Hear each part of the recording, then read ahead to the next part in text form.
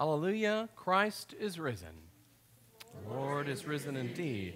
Hallelujah. Part of John's role within his denomination included traveling to rural areas of the state. It was there he would help facilitate funerals for congregations that didn't actually have a church building. So on the weekends, he'd often go out and he'd park at the local funeral home director's place, and he'd ride around in the hearse as they would minister to families and hold funerals in those rural settings. One afternoon, as they were on their way back from one such funeral, John was particularly tired. He knew they had a long drive ahead, so looking back to an empty hearse, he thought, why not? So he climbed in the back, stretched out, and took a nap. This is actually a true story, and I kid you not, it gets better.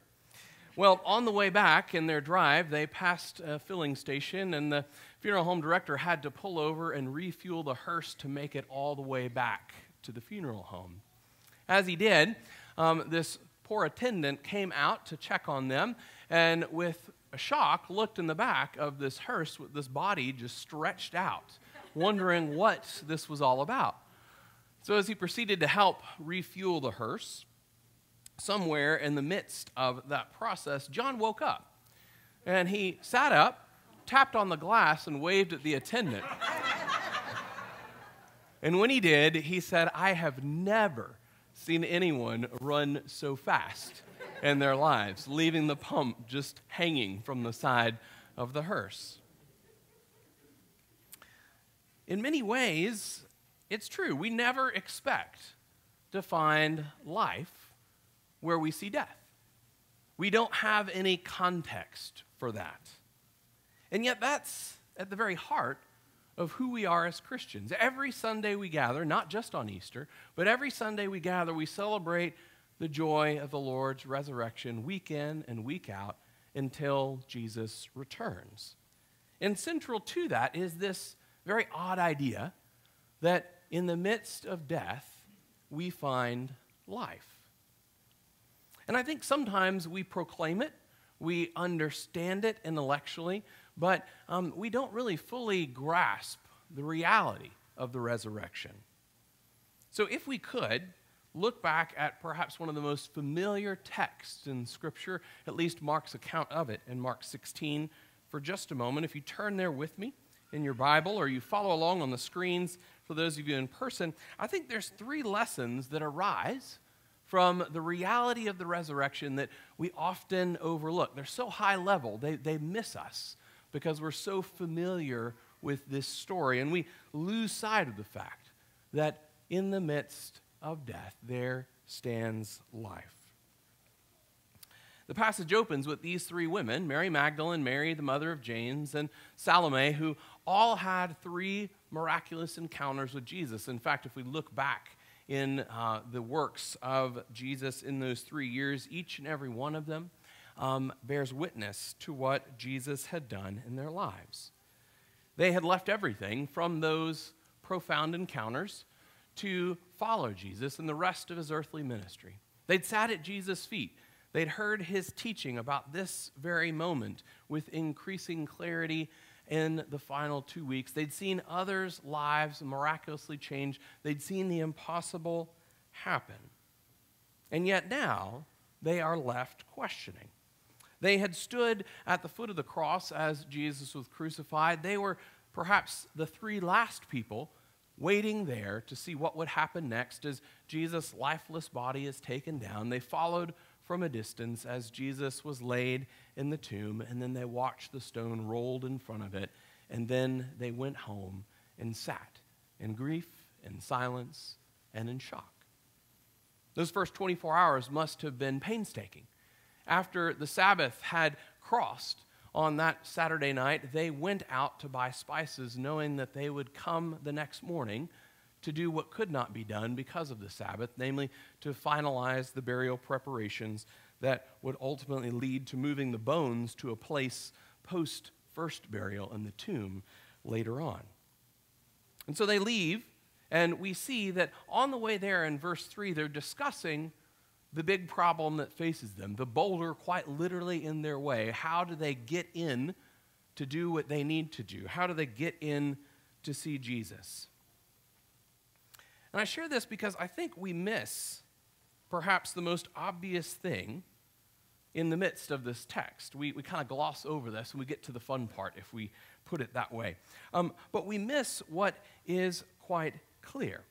Namely, that the first reality of the resurrection is this: it was unexpected. They didn't go to the tomb expecting to encounter our resurrected Lord. They didn't go to the tomb looking for Jesus to stand triumphant. They went to the tomb, what? With spices in hand. They still think he's gone. They still don't know what comes next. And they're waiting to see what might happen. The impossible, although they had encountered it in their own lives, although they had even seen it in the lives of others, although they'd even heard Jesus talk about it, had not yet fully registered. And they go to the tomb as those grieving, waiting to go see one who had passed just one more time. And I share that because I think the same could be said of our own lives as we reflect on that. We don't expect to see life in the midst of death. Most evidently, quite literally. I mean, that's what we hold central every time we gather in a resurrection liturgy for those who have passed this life. But also, we don't expect to see life where relationships are dead.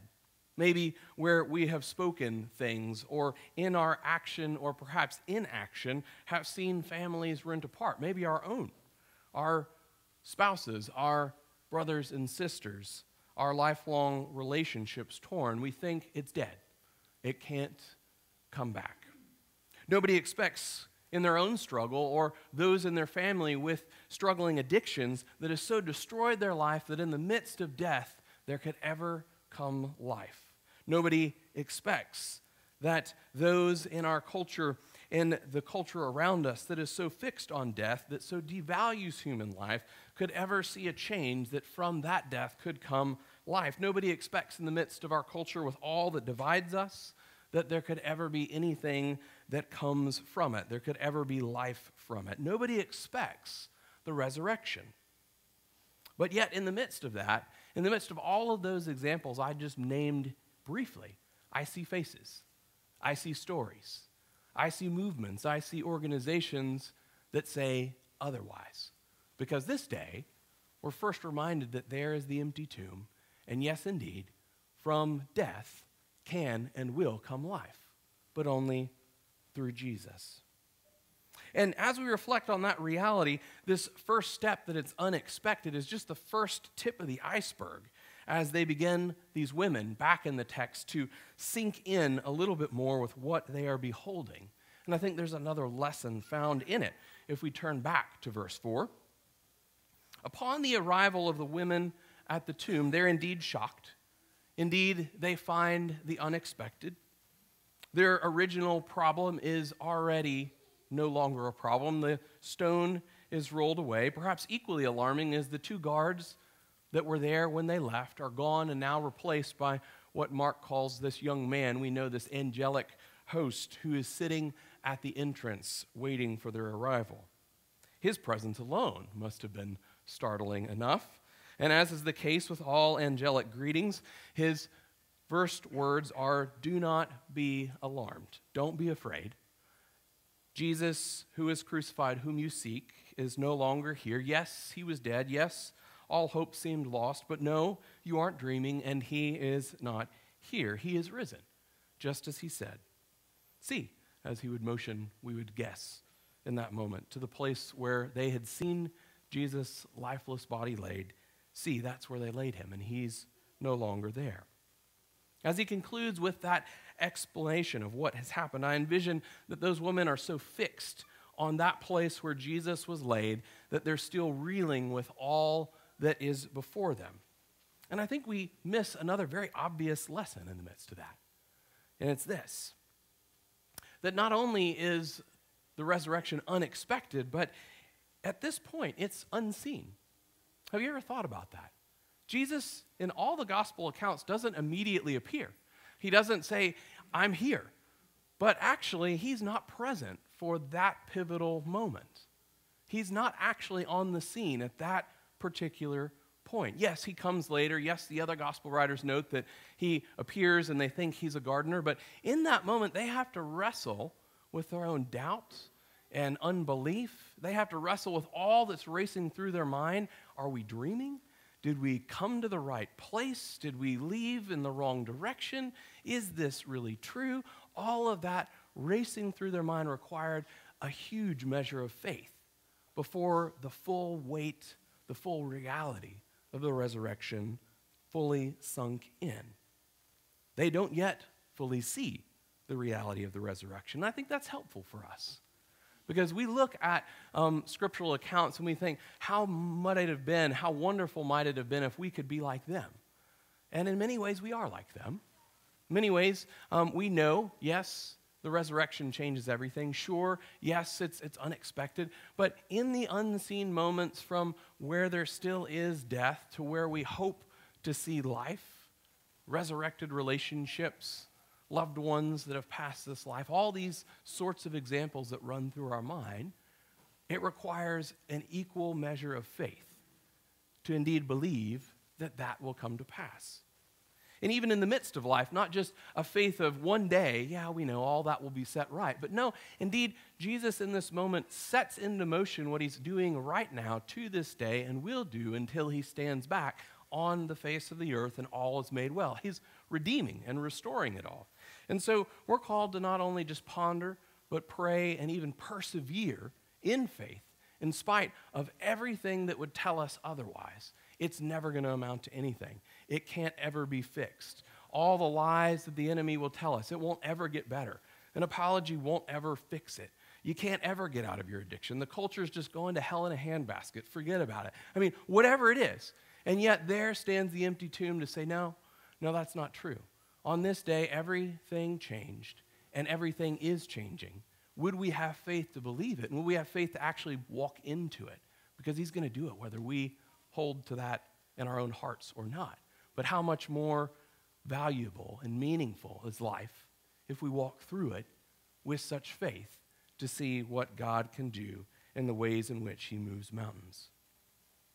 And I believe that moment, that unseen moment, is pivotal because it brings us to the final moment back in verse 7, in the final words of the angel, which are a command. Go.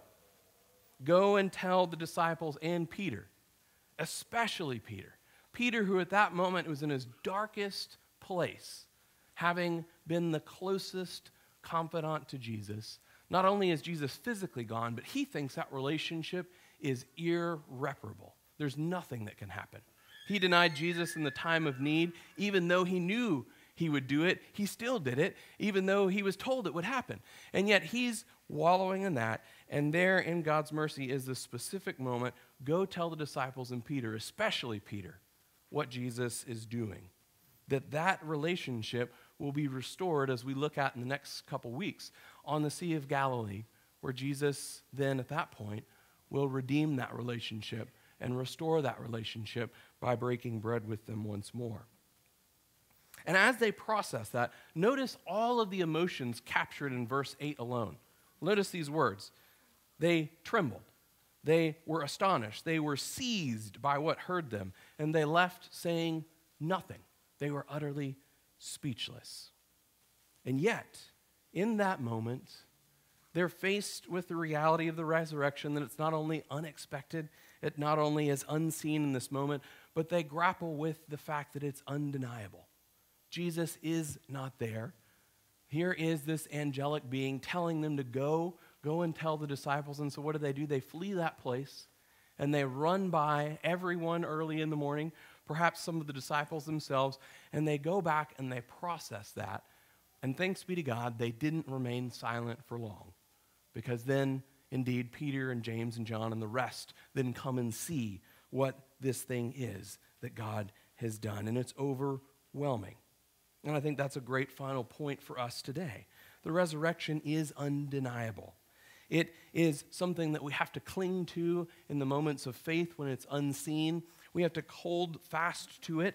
It's not just a metaphor, as some would like it to be, or some moment that we spiritualize, but it is a concrete historical truth that changed the world as we know it and continues to change the world as we know it. And if the seemingly impossible happens, that from death comes life, then when we invite Jesus more fully into those areas that we see are dead in our own lives or in the lives of others, how much more can he turn around hopeless situations, hopeless cultures, insurmountable odds in the face of them all? There's the reality this morning that changes everything. So this morning I'd implore you, I'd beg you, do not walk away from this place having sat in the face of this reality. Not just intellectually, yeah, we're Christians, it's church, but no, really. And if all you're at right now is, well, it's really kind of unexpected, that's okay. Sit there and be there in prayer before the Lord. If it's, God, I don't get it, I know it, I believe it, but I can't see what you're doing, then in tears and in crying out, be in that posture before the Lord and do not give up, because this day tells us that God will redeem it. And if you're just in this place of awe and wonder, don't ever let the world steal your hope. Stay in that place when you go back time and time again to a place where I know he's acted, but it's been a while. Go back to that place and don't doubt it, but stay there. Remind yourself we're a people that remember with signs and symbols what God has done and what he is doing. Don't leave this place unchanged. And don't leave this place and walk out these doors and gloss over it and get back to life as usual. But let it reform, reshape your days. My friends, Christ is risen indeed, as we proclaim this day and the next 50 days throughout Easter. And that changes everything. Let it change everything today. Because while it's not yet fully seen, we know it will be. And may we not miss out on the fullness of life in the process to getting there, where one day we will gaze our eyes upon our risen King, who stands triumphant as he stands over the face of the earth in his kingdom for all eternity. And so that's why with hopeful voices we will say for the next 50 days, and every day we gather on Sunday mornings in some variation, Alleluia, Christ is risen, the Lord is risen indeed, Alleluia. In the name of the Father, and of the Son, and of the Holy Spirit. Amen.